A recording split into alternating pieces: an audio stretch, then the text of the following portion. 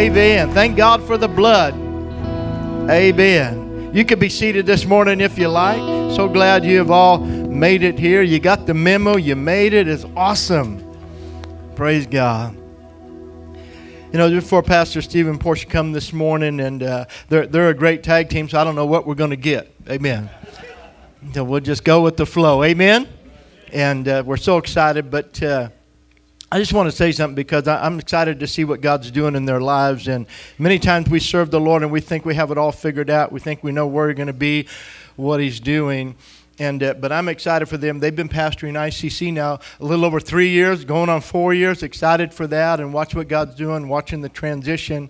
But they served for about 24 years at Shiloh Christian Center in Oakland, and we're there. And many times you're there for that length of time. You think, man, I found my place. I'm in my groove. I'm going to be here for the rest of my life or something like that. And then God messes all your plans up. Acts chapter 13. And verse 1 and 2 mentions all those who were at the church at Antioch, certain prophets and teachers, Barnabas and Simon, who was called Niger, Lucius, Cyrene, Manaen, and those who had been brought up with Herod the Tetrarch, and Saul, or Paul the Apostle. And as they ministered to the Lord and fasted, the Holy Spirit said, now separate to me Barnabas and Saul for the work to which I have called them. And in that, you find out that there's a principle that God works in all of our life. It's called, there's a calling, and then there's separation. God calls us, and then there's a place where He separates us to that call. But in between the call and separation is preparation. And I'm excited to see what God has done in their life through 24 years of preparation for the separation that He has brought to pass, because it's being manifest through their ministry there at ICC. And we're just blessed to have them with us this morning. Would you welcome Pastor Steven Sumner as he comes this morning? Amen.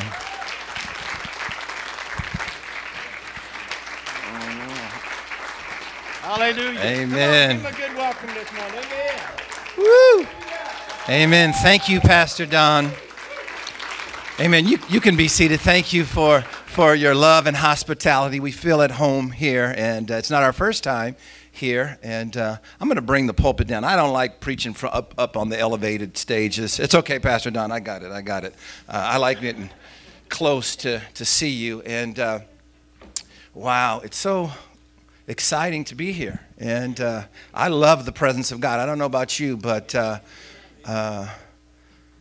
you know, I live where we used to live is near the stadium where the Oakland A's play and the Raiders play. And last Sunday morning, I'm heading to church 7 a.m. and there's these crazy Raider fans. They're getting ready for the Raider game, and they're covered in silver and black. And I'm like, these people are nuts. Now, I'm a Raider fan.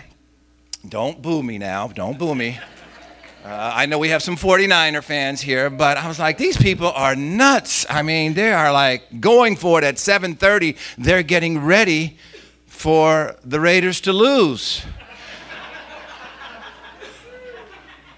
And I'm like, wow. I'm like, the people of God. And, you know, we serve the King of Kings, the Lord of Lords, and the King of Kings, and the champion. And how much more should we enjoy being in God's presence and being in the house of the Lord? And so I don't know if you have your phones out, but turn them off, please. I don't know if you have a watch. We don't have a clock in our sanctuary. We don't really care what time we end church. So if you're used to, and this is a new service for you guys anyway, right? So the reason you combined at 10 o'clock so you can go to 1 o'clock. So you can't say, I want revival and I want God, and then say, God, do it in 45 minutes. You can't do that, okay? It takes, God responds to hunger and thirst. I don't know, I'm glad Pastor Don left. I'm getting in trouble now. No, he's in the back. But Pastor Don is a father to me. And pastors need pastors. And so your pastors, Pastor Don and Sue, are spiritual parents to us. So even though we have other spiritual parents, we look to Pastor Don, Pastor Stu, that they were able to speak into our lives and speak into our leadership and to our church. And so, Pastor Don, I want to just personally thank you for who you are and what you mean to Portia and I, you and Pastor Sue. And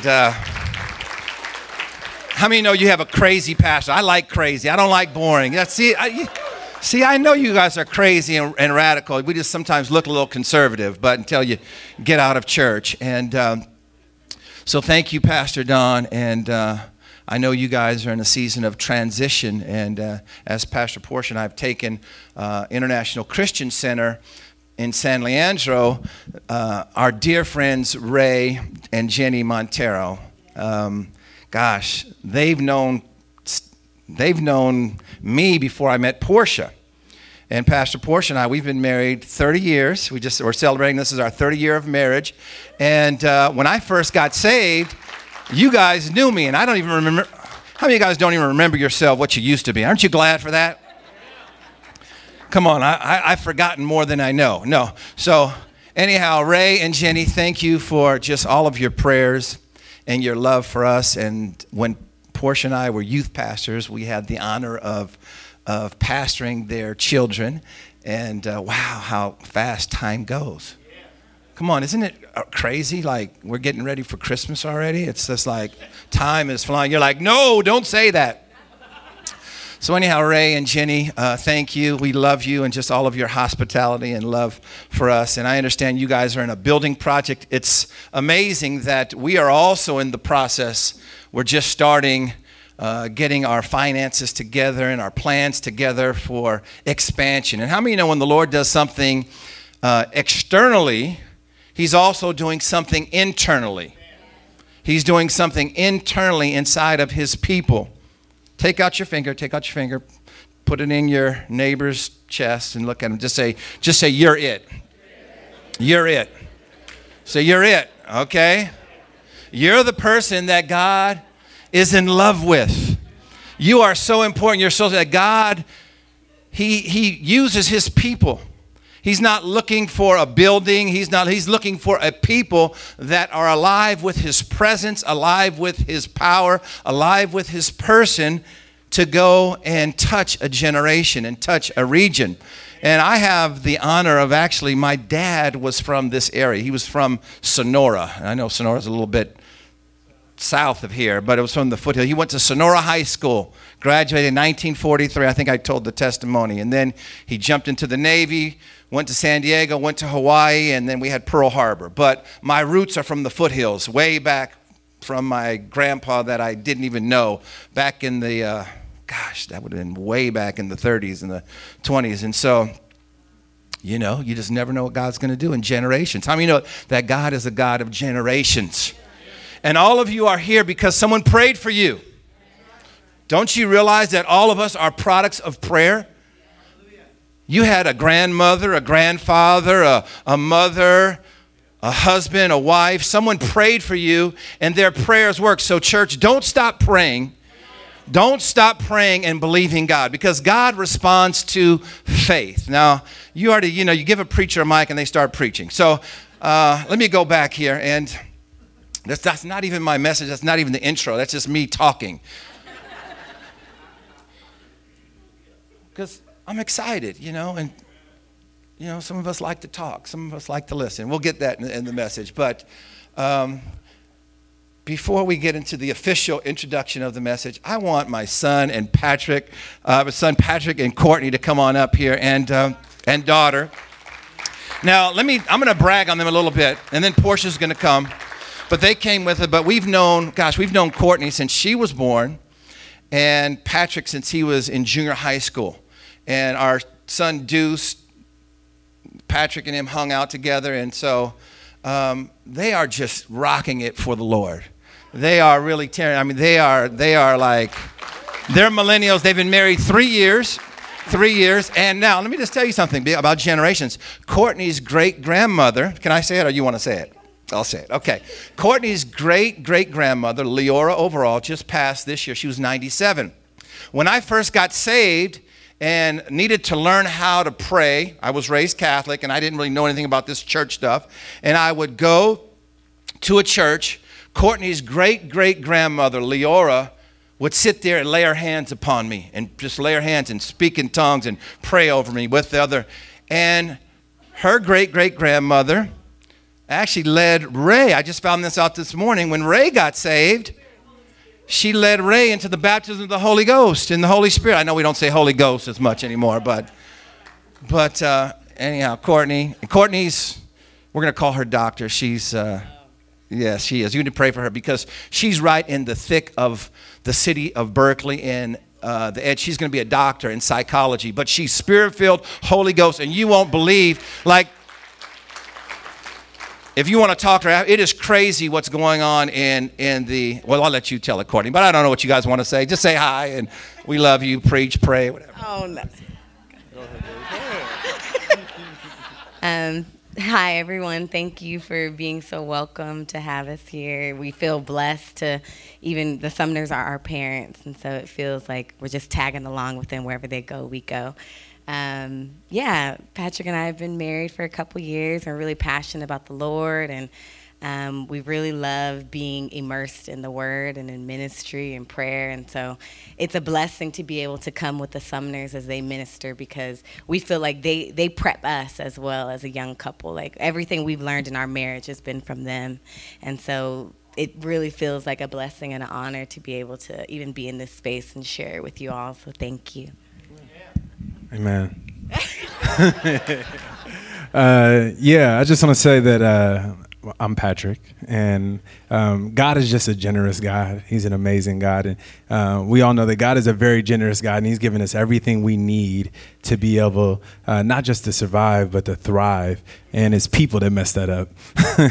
And we see that God is a very generous God. And just the scripture you were saying, Pastor, about that we seek first the kingdom of God and all His righteousness, that before that, Jesus goes to this whole thing, the Beatitudes, and He starts to talk about all the different characteristics of the people who are the kingdom of God. And a lot of those characteristics are about generosity. People who are not seeking to be seen, people who are not going and praying and going out sweating like, "Ooh, I've just been fasting," but they're not looking for attention. But they're all about Jesus and pushing forth the kingdom, and they're all about generosity and seeing other people being blessed. And then when you start to bless others and you start to partner with God in His generosity, that you'll start to see that you'll be blessed as well. And through our life, we've experienced that. The past 3 months, I had been laid off, and we had been just trusting God and believing what God was going to do in that time. And it was interesting because God took us from a place of learning to be in faith with God, but to be patient in faith.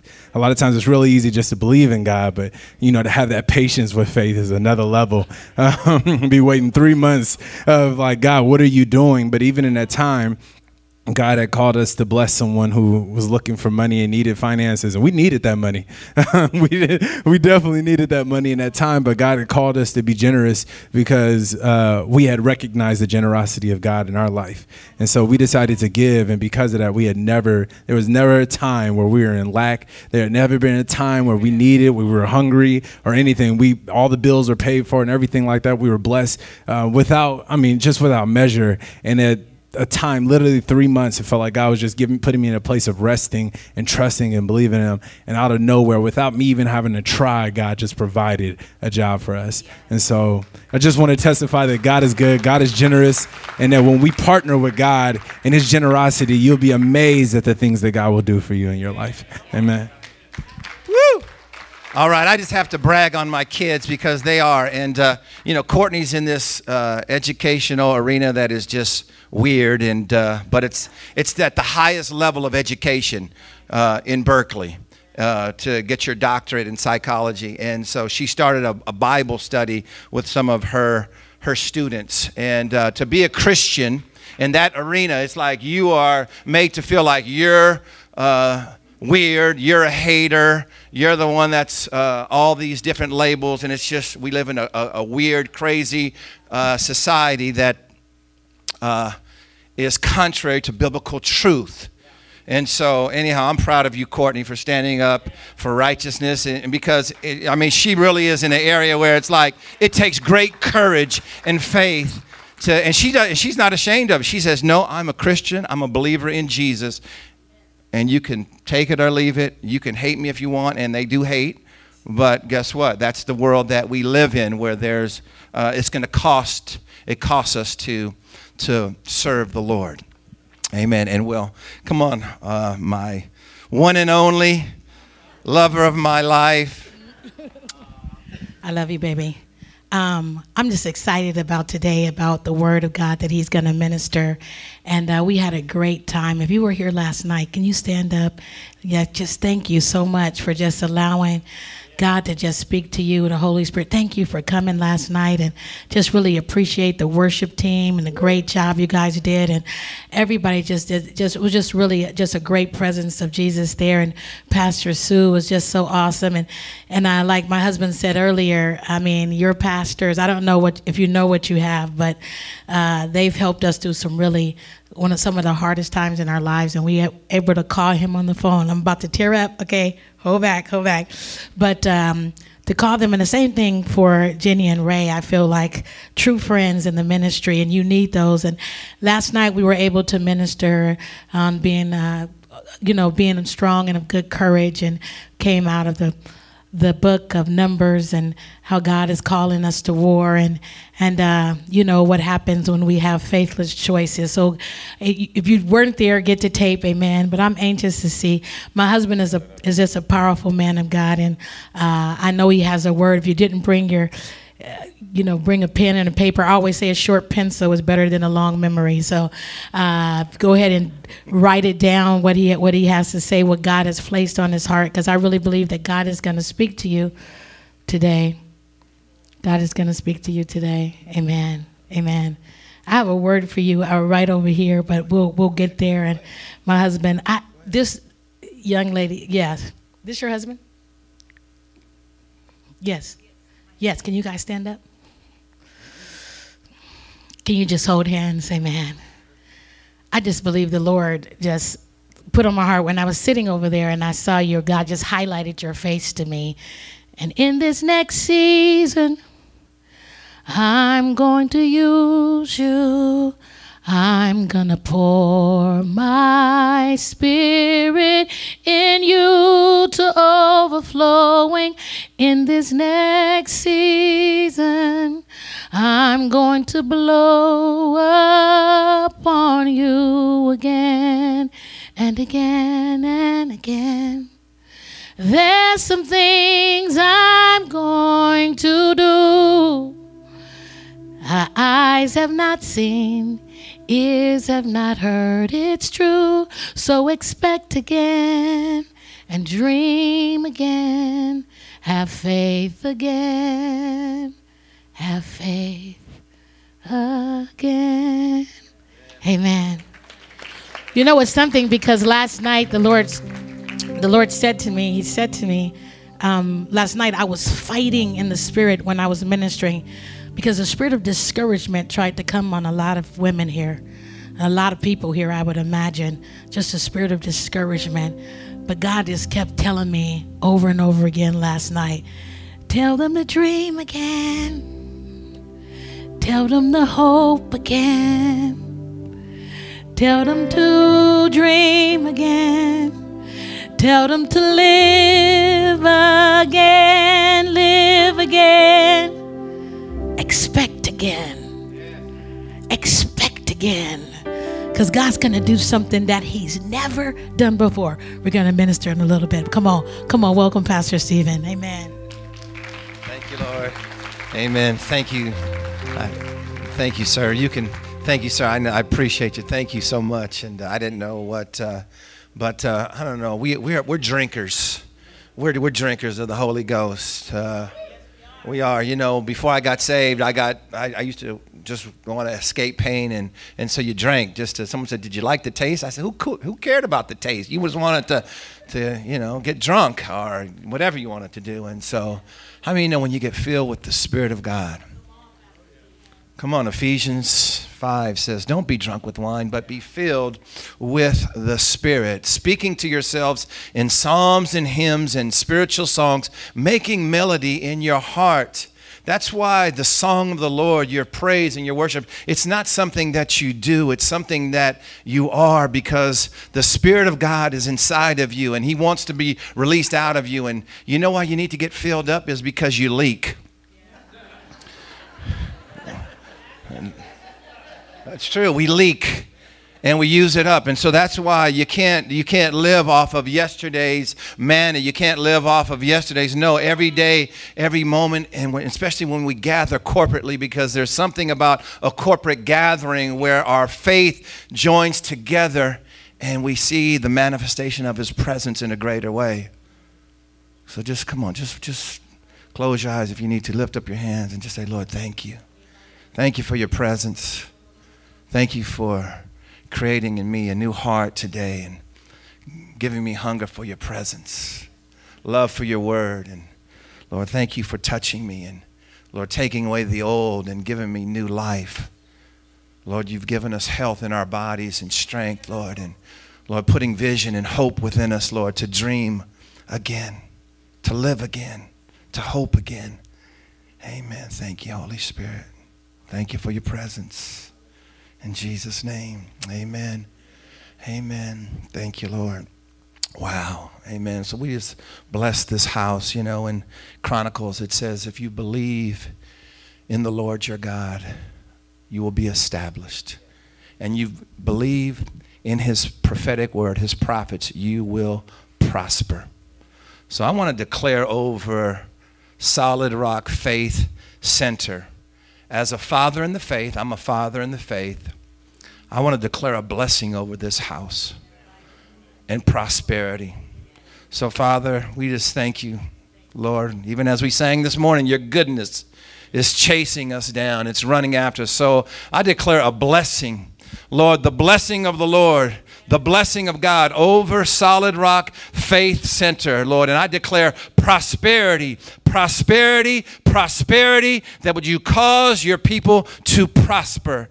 In Jesus' name we pray, Lord, and this plans and all the finances and the expansion, oh God, Lord, that it'll come to pass, Lord. And Lord, it's what you're doing in the natural, you'll do it in the spirit, you'll do it in generations, Lord, you'll do it in the old, the young, the millennials, Lord, that there'll be a mighty ingathering in this house. In Jesus' name. How many of you know it's not how you start, it's how you finish? Right? Come on. How many of you know that God wants us to finish strong? Okay, and one thing I appreciate that in my spiritual journey, I had older saints like Courtney's great-grandmother and the founder, and these women, and they were women, some of God's best men are women. Best soldiers. And some of us men, we got to rise up and take our place. And because our church was founded by that. How many know that God is no respecter of persons? And we're going to find out today in Scripture whenever I get there. But she was 67 years old when I got saved. She was 67, still pouring into a knucklehead 19-year-old kid that was on drugs or just got off drugs and was lost. And here was someone that was 67 years young. So sometimes we feel like, oh, I'm getting older. No, so all of us that are older, 50, over 60, God still wants to use you. Because maybe your outward body is getting a little bit older, but doesn't the word say that? What the outward affliction, but our inward man is getting stronger and stronger. Your inward man, it's the inward work of the Spirit of God. So your outward body may be feeling a little bit rusty, but come on. The Spirit of God wants to recharge you. Amen. And so here we go. So the theme of this weekend was called and courageous. Now take out your Bibles because I'm going to try to go fast and through the Word of God. But I love the Word of God, and the Word of God speaks to us. And turn with me, and I don't know if you can follow me up with scriptures, but in 1 Timothy 6:12, it says to us, fight the good fight of faith. Everyone say fight. Now, I didn't grow up liking to fight, but sometimes you're forced to fight. Come on, how many of you guys know sometimes you're forced to fight in the spiritual realm? Just because you become a Christian doesn't mean everything's going to be easy. Just because God's on your side doesn't mean, how many know in the children, he had to let them go through enemies to put strength and courage within them. So the thing was called and courageous. But let me keep reading the verse. It says, fight the good fight of faith, lay hold on eternal life. So the reason it says this is because sometimes you can let go of eternal life. You can let it slip away, or you can kind of lose your passion. But Paul is writing here to Timothy, and he says, Fight the good fight. Lay hold on eternal life, to which you were also called. We heard that from Pastor, right? We heard that from like called and courageous, that you are called. Say, I'm called. That you are called and have confessed the good confession in the presence of many witnesses. This is the power of our confession. Something that the Lord has been dealing with us about is, Steve, Portia, watch what you say. Watch what you declare. Watch what you confess. And so how many guys have made a good confession about the Lord? The Lord has made a good confession about you. It's powerful. Our confession is powerful, right? If you take it back in salvation, in Romans chapter 14, it says what? If you, believe in the Lord Jesus Christ, that God raised him from the dead, and you confess with your mouth, right? You will be saved. For with the heart one believes unto righteousness, but with the mouth confession is made unto salvation. So it's not just enough to believe in our heart, but we have to declare the works of God. I love this. It's a little funny joke, I'll tell you. How many of you guys want to hear the voice of God? Then read your Bible. How many of you guys want to hear the voice of God out loud or audibly? Then read the Bible out loud. Okay, and I had to learn that. And how many of you guys, even our prayer, sometimes there's power. There's power in praying out loud, making prayers. You can read the Word of God and pray declaration prayers, faith prayers. And so turn with me in your Bible to the book of Luke, and we're gonna preach and talk about this story. Luke chapter 10, verse 38. And if you can follow me, I don't know if you have the scriptures up behind you. How many of you guys actually bring your Bibles? My church is lazy. We don't have as many Bibles. We live in an area where I guess technology, and so I like to hear the papers and ruffling. But I'm gonna share with you a story about some ladies. We're gonna preach about the ladies. Do we have ladies in the house? Can I hear you, ladies? And so, since this is kind of a ladies' weekend, we're going to preach about some ladies, and it applies to us men as well. Don't you know that Jesus came to lift up those that were marginalized? He came to break down barriers, whether there were religious barriers, social barriers, anything. There was racial barriers. We see that through Scripture, that Jesus comes to lift us. If you're here today, hopefully when you walk out of this room that you will be lifted, that God will have elevated you to a higher perspective from his presence, from his word. So Luke chapter 10, let me get there in my Bible. But you guys know the story.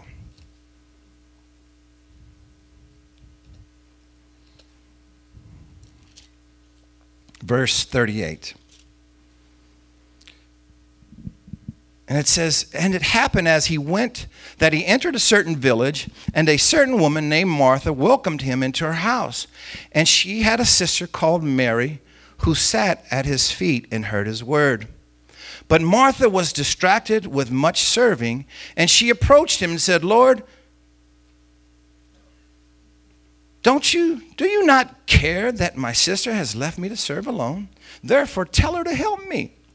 And Jesus answered and said to her, Martha, Martha, you are worried and troubled about many things, but one thing is needed, and Mary has chosen that good part, which will not be taken away from her. And so this is a wonderful passage. I love this passage because there is so much in here.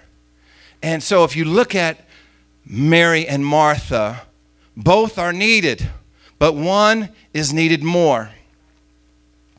Their names, both Mary and Martha, mean bitter or rebellious. If you look at the history or the origins of their name, it means to be rebellious and to be bitter. That's where their names come from. And so I look at this story, and here's Martha. How many Marthas do we have in here? Come on, how many of you have you've been rebellious or bitter? Come on, I don't care about if you're a man or a woman. I'm not talking about that. But you've been rebellious and you've been bitter. All of us, don't lie to me, church. You guys are in church. You're Christians. Come on, you've been born into rebellion, and sometimes life can make you bitter. And so here's Martha. She welcomes Jesus into the house, and then Mary's there. And Mary is not worried. She's just so, can you get the picture? Mary's just, Jesus is here. I don't care about what I have to do. I just want to hear what he has to say. But Martha starts to cook him a meal that he never asked for. How many of us do that? We can do that as well, right? And sometimes we can deal with our pain of life, whether it's bitterness or rebellion or whatever it is, by being busy and serving and doing. Come on, how many guys, I can do that. I can think if I just do that. And we think that being busy or doing life, it's going to make the pain go away or make anything go away. I can do that. But Mary sat at his feet. Now Martha, she gets an attitude with Jesus. And she says, Jesus, don't you care? Don't you care that my sister has left me to serve alone? Go and tell her to help me. And Jesus says, Martha, Martha. Maybe he was Italian. I don't know.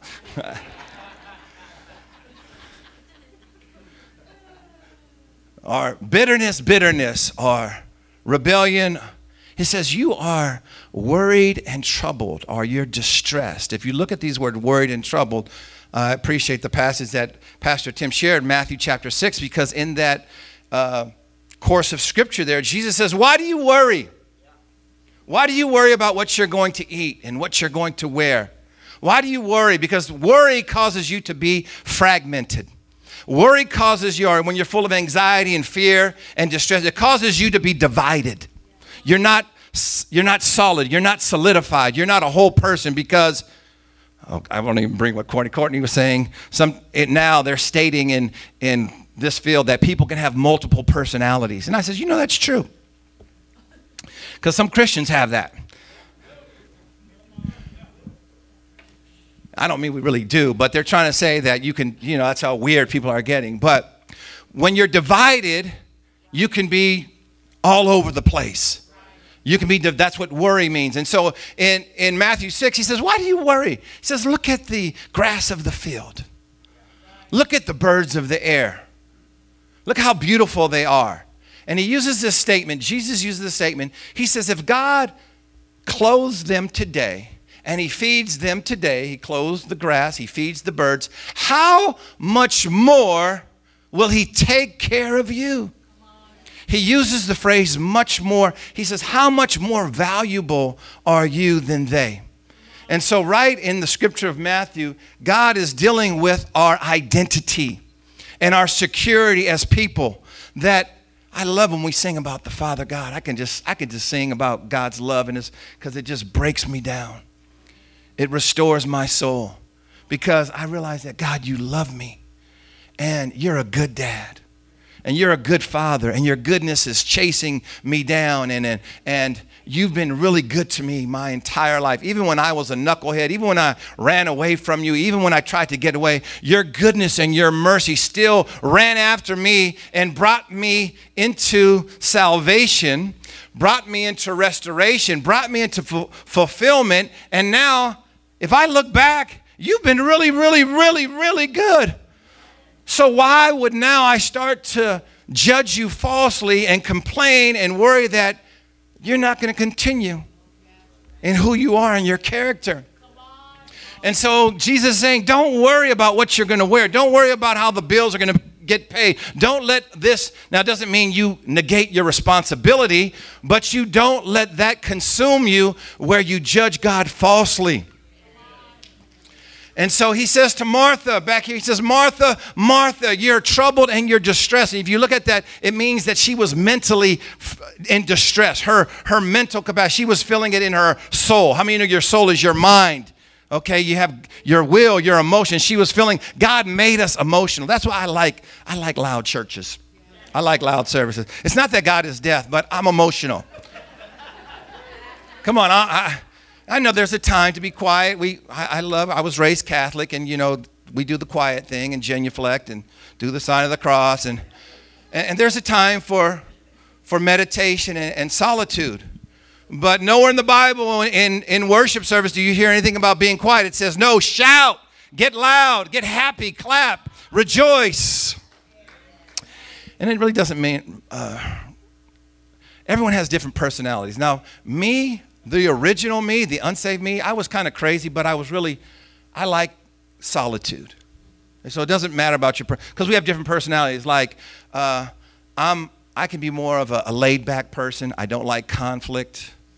Okay, I can just be like chill, like, okay. But then there's other part of people that you're more of a dominant personality. There's another person, like, if I use some personalities, like Patrick has a dominant personality. My wife has a more inspirational personality. I'm more of a laid. But that has nothing to do with, the Holy Spirit has nothing to do with our personality. He takes our personality and works within us. So God takes in some of us, like Courtney, she is like the world's greatest administrator, organizer, like just that's how she functions. Like if things are not, and that's all good. We're all different. God takes all that. That's great. But the Bible and the Holy Spirit are still the Bible and the Holy Spirit. And he takes that and he fills us with his presence. He fills us with his word. And he takes our personality and he mixes it with faith.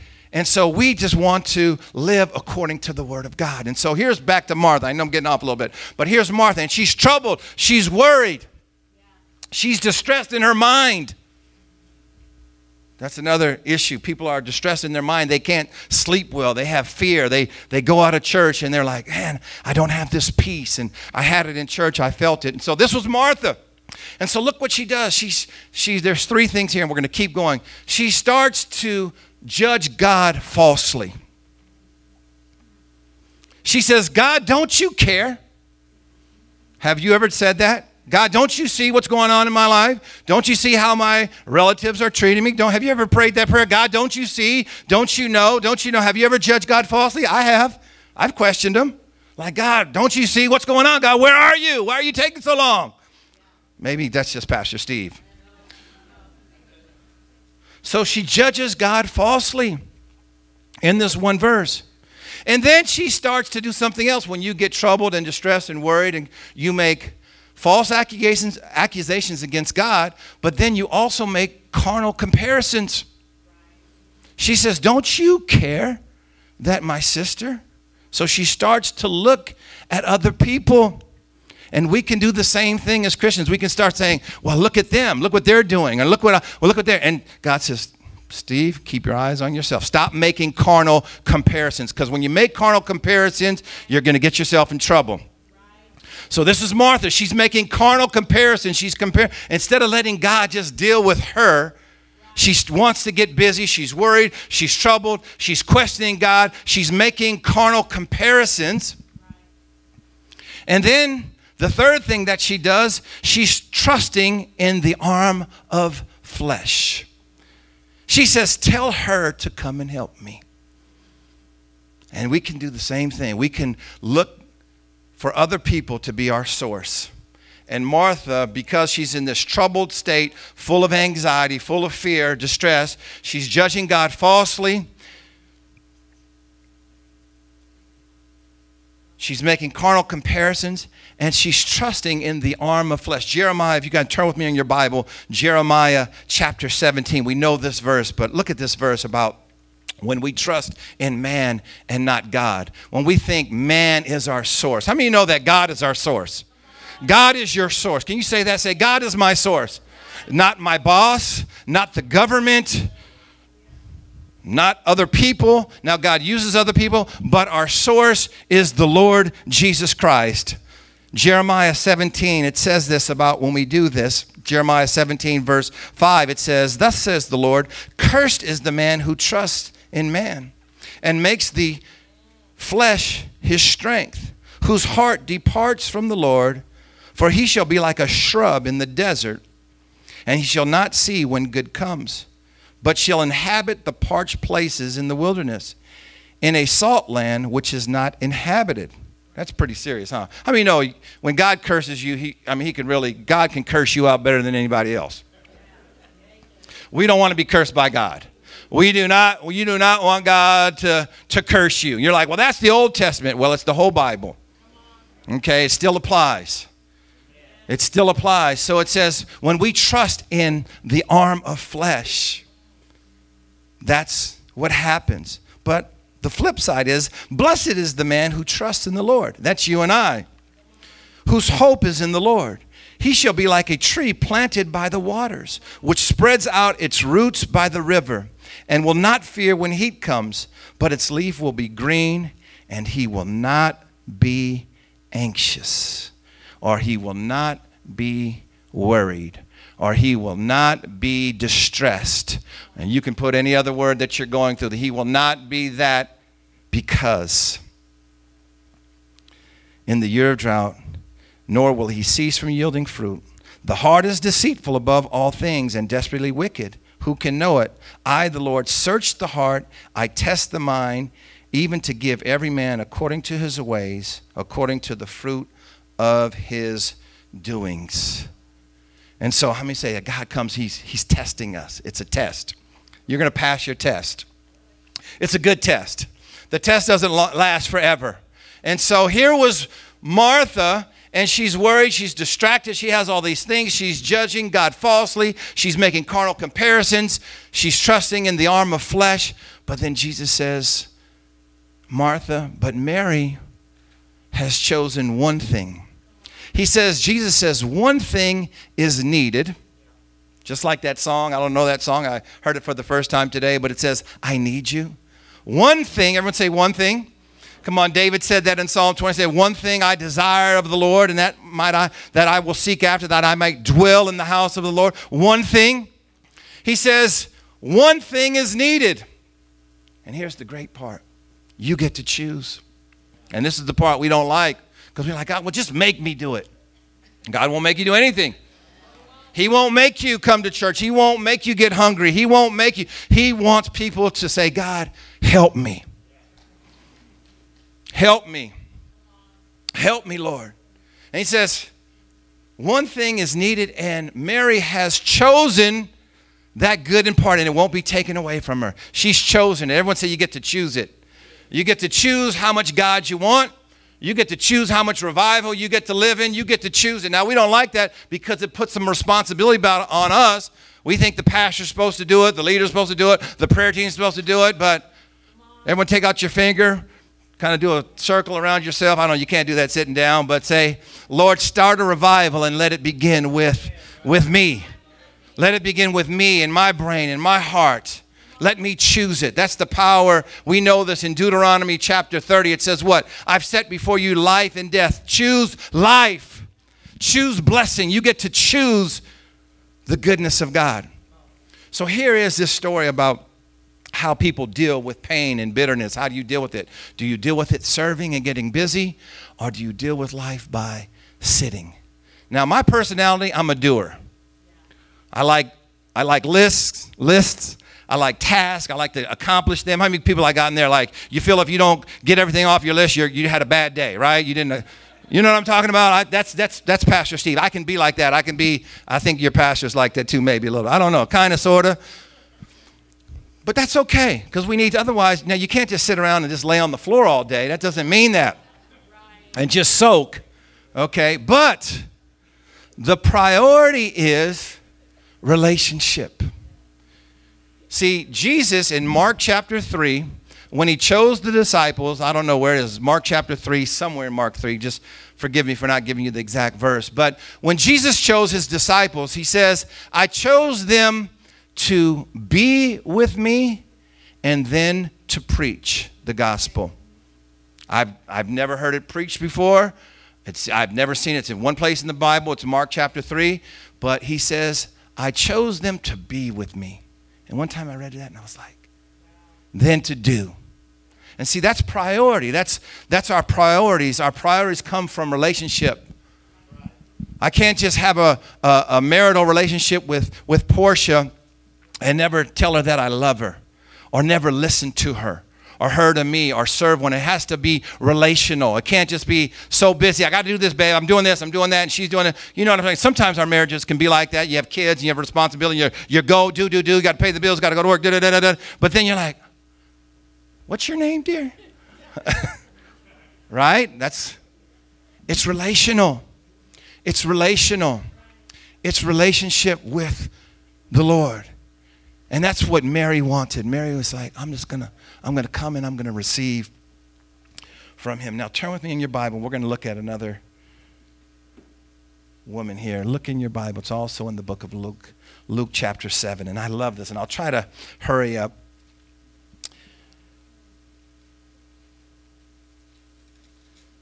And I love it because it kind of ties in with Mary and Martha, because Mary and Martha were from this town. So in Luke chapter 7,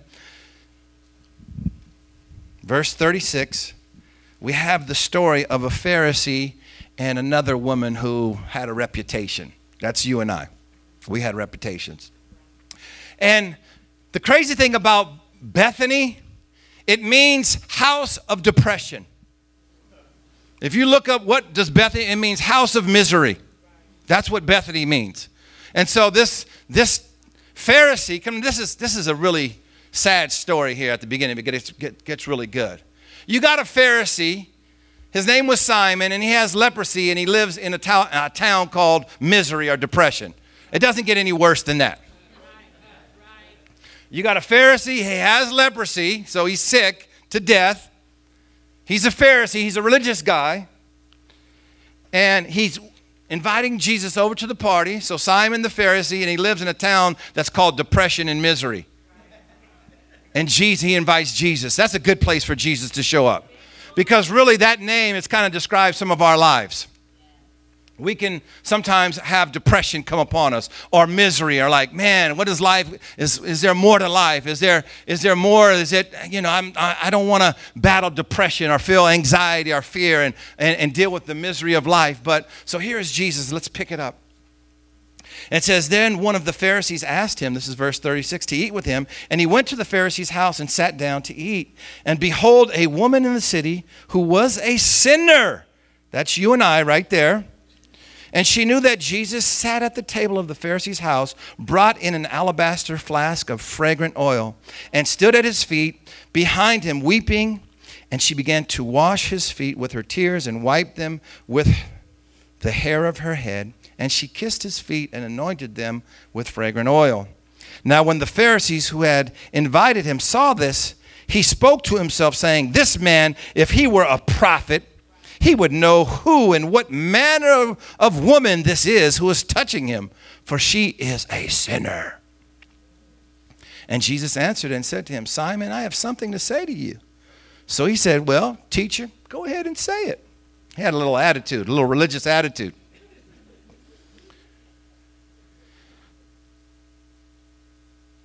So get the picture here. I don't need necessarily I love it. This woman comes, and think about the courage. You talk about being courageous and called. She comes to this religious setting, and there's a bunch of religious people there. Now, she wasn't invited. So she's in her mind, how can I touch Jesus? Or how can I worship Jesus? I'm not invited to this religious party. There's a bunch of men there. They're religious. I'm a woman. I'm a sinner. I have a reputation. Maybe with some of those religious guys up there, they know me. Who knows? But she knows that Jesus, there's something about Jesus. And she has something that's precious and priceless, something that's worth a year's wages. That's how much the presence meant to her. That's how much Jesus meant to her.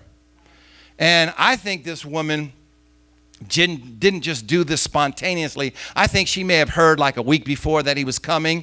I don't think it was just something, we read the story and it makes it just sound like it happened really spontaneous. But I think she was like, how do I prepare myself to get to Jesus? How do I build up courage to break through the opinions of men? And so here it is. They're at the table and sitting down, and this woman has to do something. She has to take a step of faith to step out into the open, and everyone's going to be like, who is this chick? What does she think she's doing?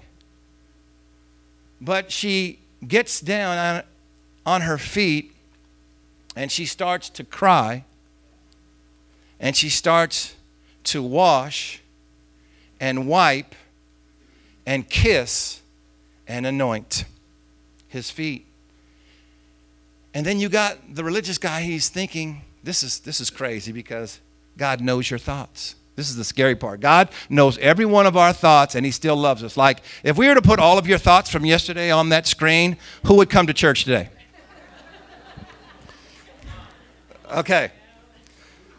But, so Simon, here's the religious guy. He's thinking in his mind, if he's thinking this, he's not saying this, if this man were a prophet and he would know what kind of dirty, filthy woman this is. And so Jesus looks at Simon, and he says, Simon, I have something to say to you, sir. And then Jesus looks at the woman, and he says, you see this woman? He says, Simon, when I came into your house today, you gave me no water for my feet.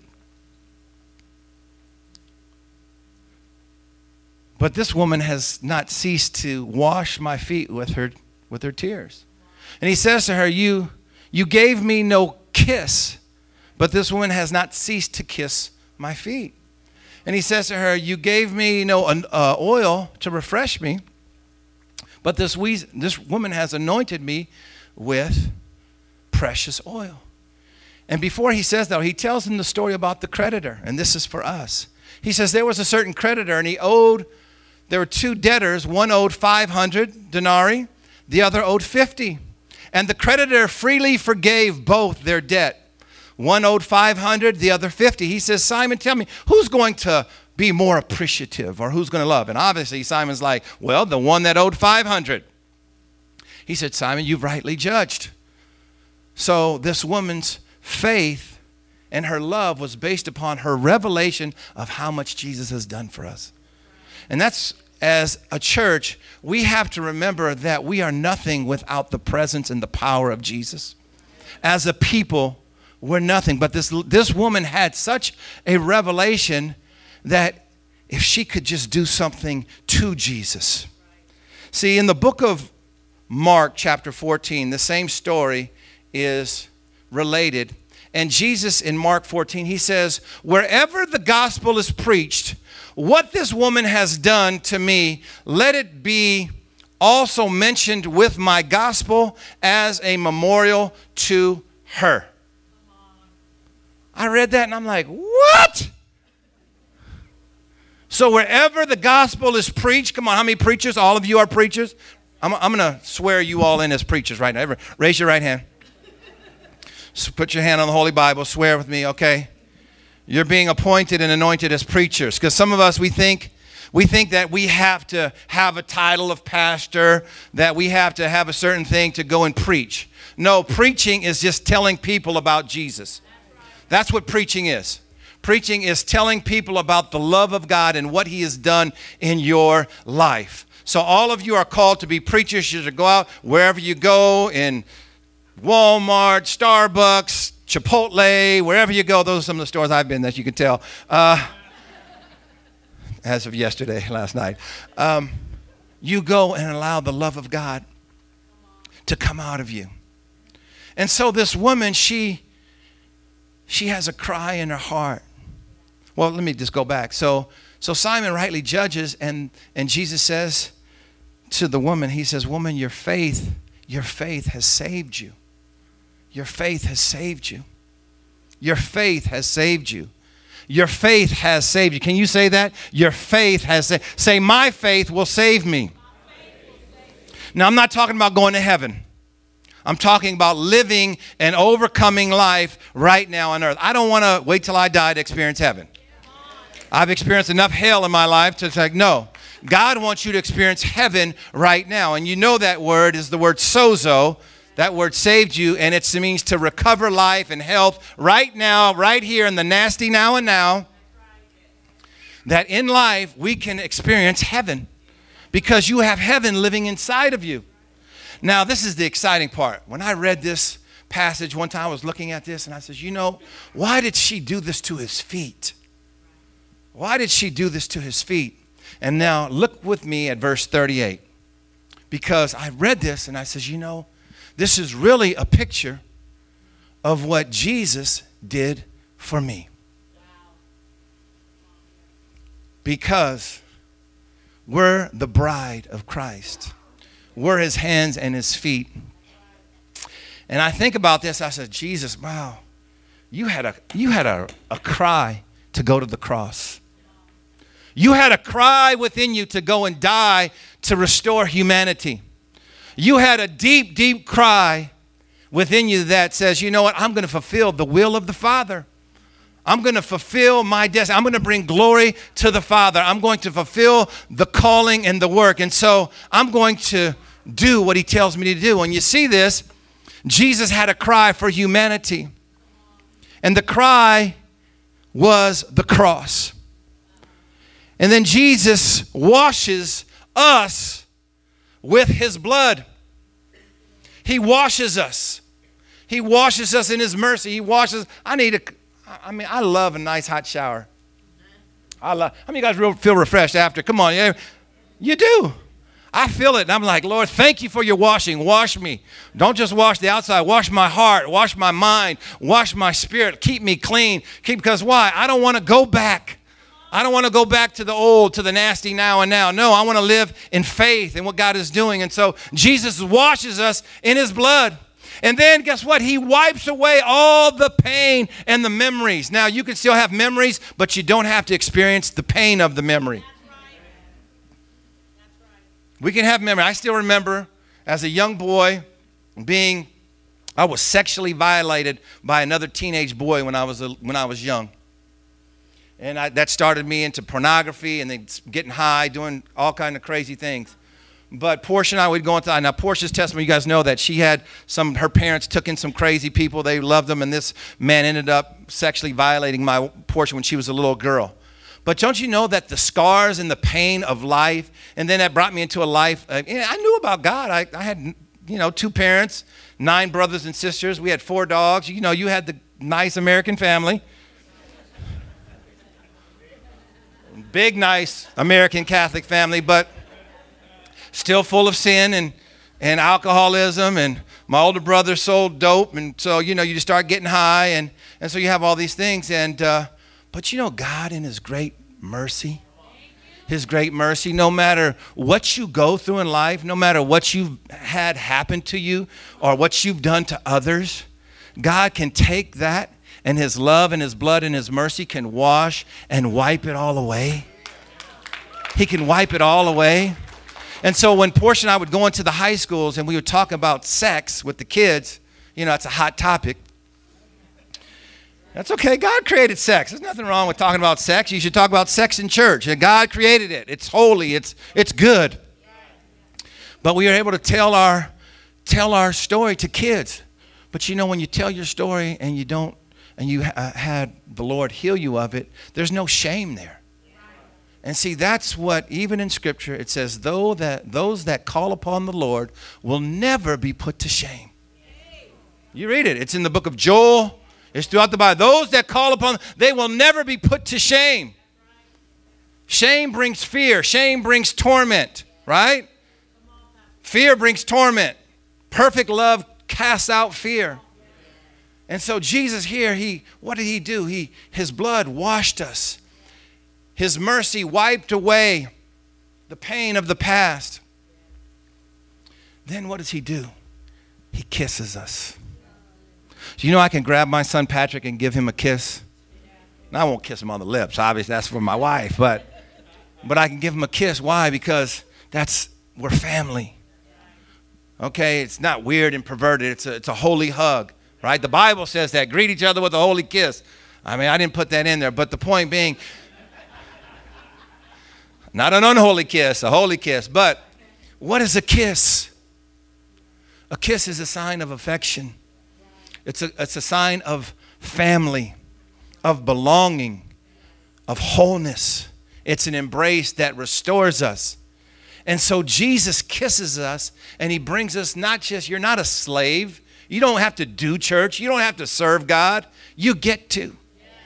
You get to walk in an identity that you are a son. You're a son. Your dad is God. And so Jesus kisses us. I like kisses from Jesus. That's why I can worship. Courtney's like, yeah, I know some of us is, come on, Jesus, kiss me some more. Okay. Now, I'm not just being, fluffy and weird. But it's a sign of affection and wholeness. Okay. One kiss is enough. I don't need 5. Okay. But Jesus, he kisses us and then he anoints us. You're anointed. He anoints us. He anoints his people with his presence. That's what Jesus says. What? The Spirit of the Lord God is upon me, for he has anointed me to what? Preach the good news.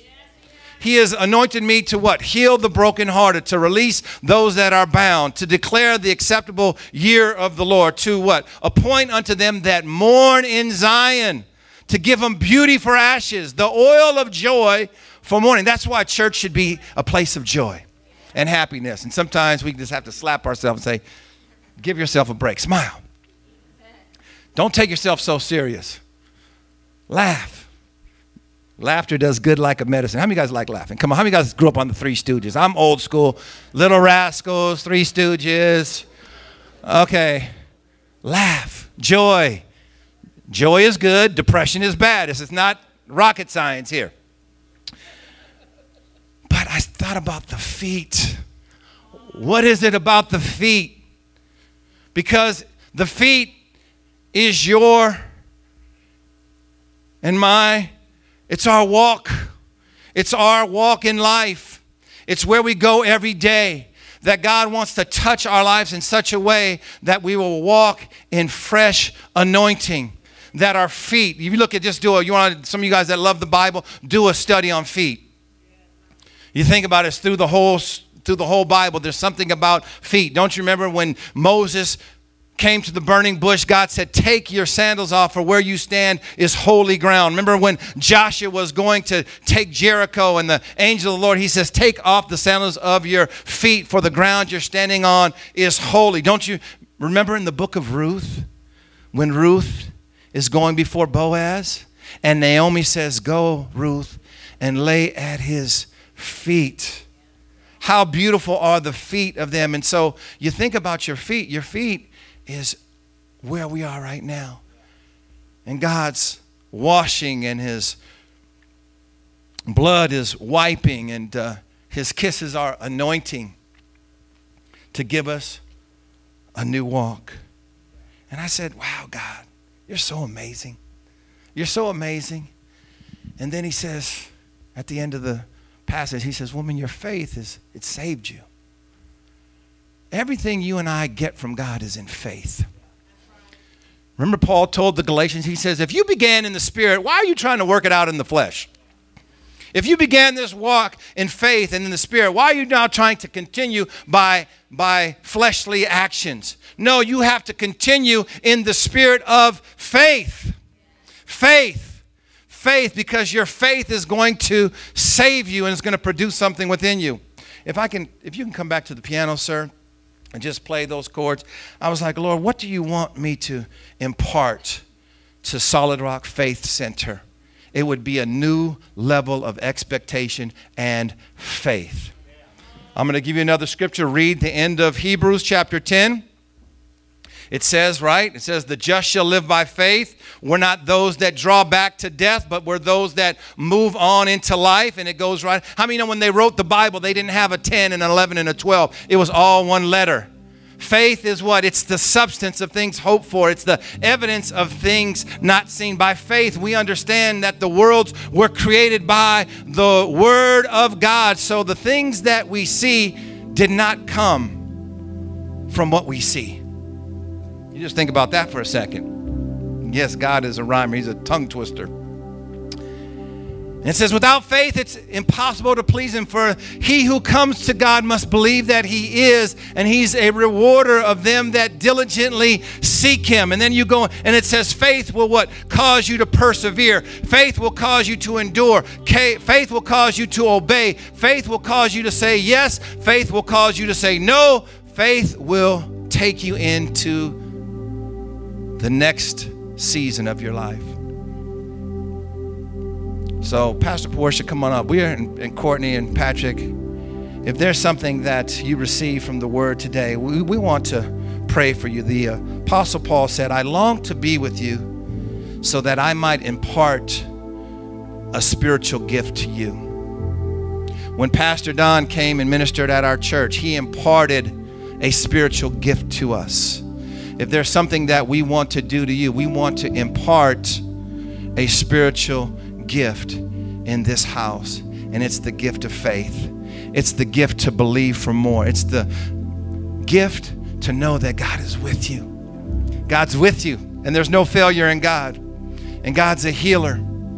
He's a deliverer. He comes and makes us whole. Thank you, Jesus.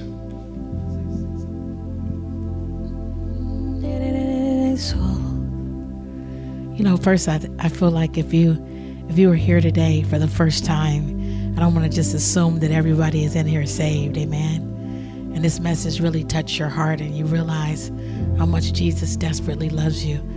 And if you're here for the very first time and maybe you haven't accepted Jesus into your heart, this service is for you. And the second one is maybe you really was walking with Jesus, maybe you got discouraged, but you haven't been living the way that you should be. Amen. You haven't been really serving the Lord, and so this altar calls for you. And maybe you're here today and you say, you know what, if I died today, I'm not sure that I would really make it. I'm not sure that my name is in the book of life, and I don't know if I would go to heaven or hell. This is for you. So if you are here right now and you fall into any of those three categories, can you just show us your hand? You say, you know what, that's me. I see your hand right there. Is there anybody else? I see your hand right there. I see your hand right there. Is there anyone else who wants to be included in the prayer we're about to pray for you? You know, I know this is something, but I see your hand right there. But to get up in front of everybody is something, because you're saying, you know what, I'm not ashamed to own you before men. And so, because the scripture says, if you're ashamed to own me before men, then I'll be ashamed to own you before the Father. If you raised your hand, would you come and meet us right here at the altar? Because we want to pray for you first. Come on, give them a hand. Give them a hand as they come. Thank you, Lord Jesus. This is a great church. This is a great church. Come on, right here. Come on. I'm so proud of you. I'm so proud. There was a couple other people that raised your hand, but I would love for you to come up.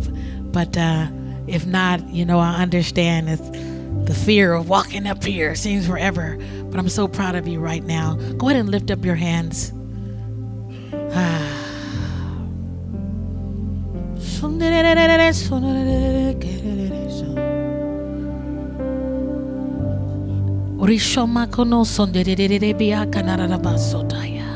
Come on, Pat. Come on, even in your seat, you can be included. Say, Lord Jesus, I believe that you are the Son of the living God. I believe that you were born of a virgin. I believe that you died for my sins and you rose again on the third day. I ask you, Jesus, to forgive me of my sins. Come into my heart. Help me to live for you. I can't do it by myself. I've tried and I failed. Jesus, save me. I confess that you are Lord.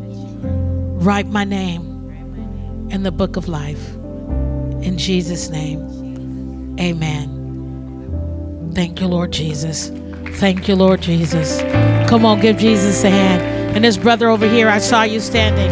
Amen. Praise the Lord. Thank you, Lord Jesus. Thank you, Lord Jesus. Thank you, Lord Jesus. Thank you, Lord. It's as they're continuing to pray for them. Amen. And you're here. You want to be included. I believe that you really felt like this message really touched you today, and you're like, you know what? Whew, I'm ready to arise in courage. I'm ready to arise in courage. If that's you, I want you to stand up on your feet. I'm ready to rise in courage. You know, it was something my husband was talking about, the 60-something-year-olds and all this. I'm telling you, Caleb was 80 years old when he said, give me my mountain. I want to be like Caleb. Give me my mountain. I don't care how old you are. God doesn't care how old you are. You're going to be used by God. I see you two as really faithful people in this house.